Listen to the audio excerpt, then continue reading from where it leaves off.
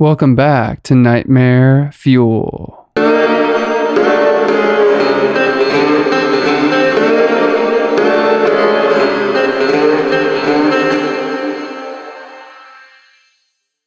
Back in its early days, the Jaws ride was infamous for constantly breaking down. It seemed like the thing was closed due to one thing or another almost every single day. Most people would assume that these closures were due to its highly technical, groundbreaking nature, but the real reason is more disturbing than you can imagine. Rumors of dark things happening at the ride go all the way back to before it had officially opened.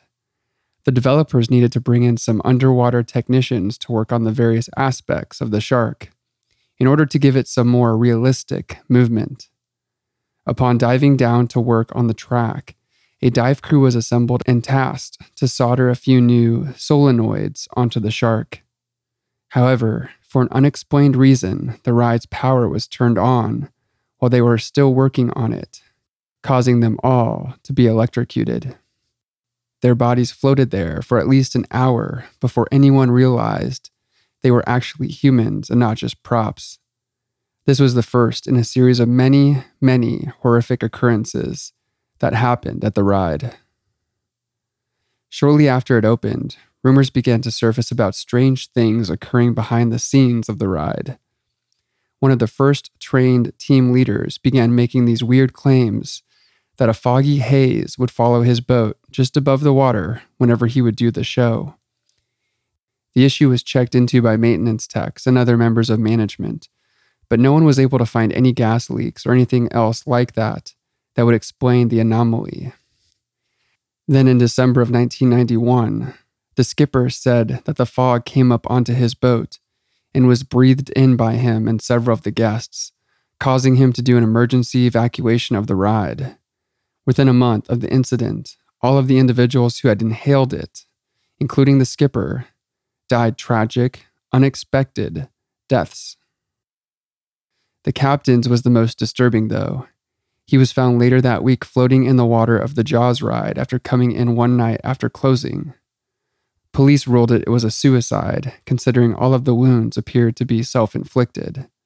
Although he had no history of depression, and everyone who knew him claimed he was a very happy, positive person. After just a short closure, though, the ride again reopened, and the story was basically forgotten. Then there is the report of the guest in 1992, who after getting on the Jaws ride, randomly decided to jump out of the boat. All along, he just kept screaming that it was his time to see the light and various other religious sayings. As the boat's guests viewed him struggling in the water, the shark surfaced nearby. Strangely, it seemed as if it wasn't on a track anymore, and that it was coming straight for him. Finally, after another guest grabbed him, the man began to climb back onto the boat. That was when the shark shot forward and bit down on his leg, cutting into him deeply. The man screamed as the jaws chomped up and down, then backed away silently. It just froze, staring in at the boat for a few seconds, as if analyzing the guests with hungry eyes. It then slowly sank beneath the water, not to bother them again. The man was taken to the ER shortly after, but he ended up passing away from the loss of blood. This triggered management to do some more safety testing.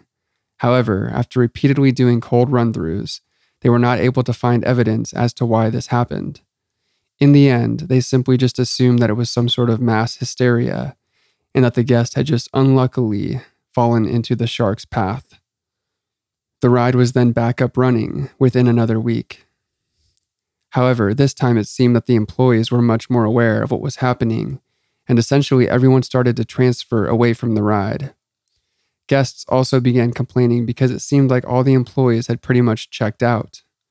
Many of them would even make dark jokes to the guests during the show about how the shark would probably get them someday, like it did with that guest not too long ago. It was an interesting time to have ridden the ride. So management decided the only way to fix the problem was to clean house and hire a whole new team, making sure ahead of time that they had no knowledge of the event that occurred. That's when the real chaos began to ensue. One day, a skipper named Jason started complaining about a strange whisper he would hear while he was giving the tour. At first, the voice was just telling him things about the ride and how to operate the boats properly, but he was really freaked out regardless. Working at that ride had always been a dream of his, so he wasn't willing to leave, but he knew he had to take some kind of action. So, he started seeing a psychiatrist and was put on a few different kinds of medication. They didn't seem to help, though. Actually, it was like they made him more aware of the voice. Feeling that he just wasn't crazy, though, he ended up doing some research and found various historical documents that led him to information about the land which Universal had purchased back in the 80s. According to several different sources, there had been documented tribes of Temecula Indians that lived in the area, and there was a possibility they had sacred burial sites there as well. Jason tried to tell his other coworkers about it, but found that no one really took him seriously. He eventually informed management, hoping they could do something, but nothing really happened with that either. So he pretty much gave up and just hoped for the best.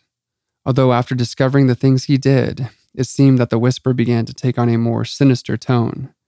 It started to tell him that his coworkers thought he was crazy, and that everyone would be better off if he just ended it all.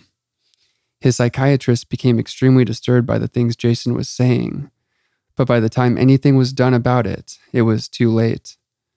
One day, when Jason was doing the show, he crashed them straight into one of the explosion effects that occurred during the ride.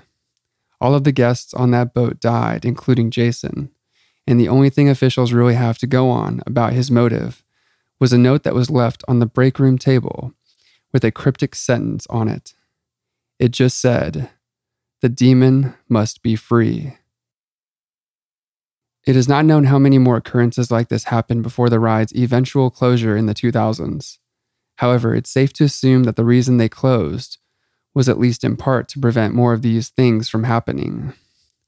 After the closure, most of the people who knew about the Jaws ride curse assumed it ended when the ride was demolished. A few years ago, the ride was replaced by Harry Potter's Escape from Gringotts, which is an attraction that coincidentally also has become infamous for breaking down all the time. This leads me to believe that perhaps the darkness in that area isn't gone after all, like everyone thought.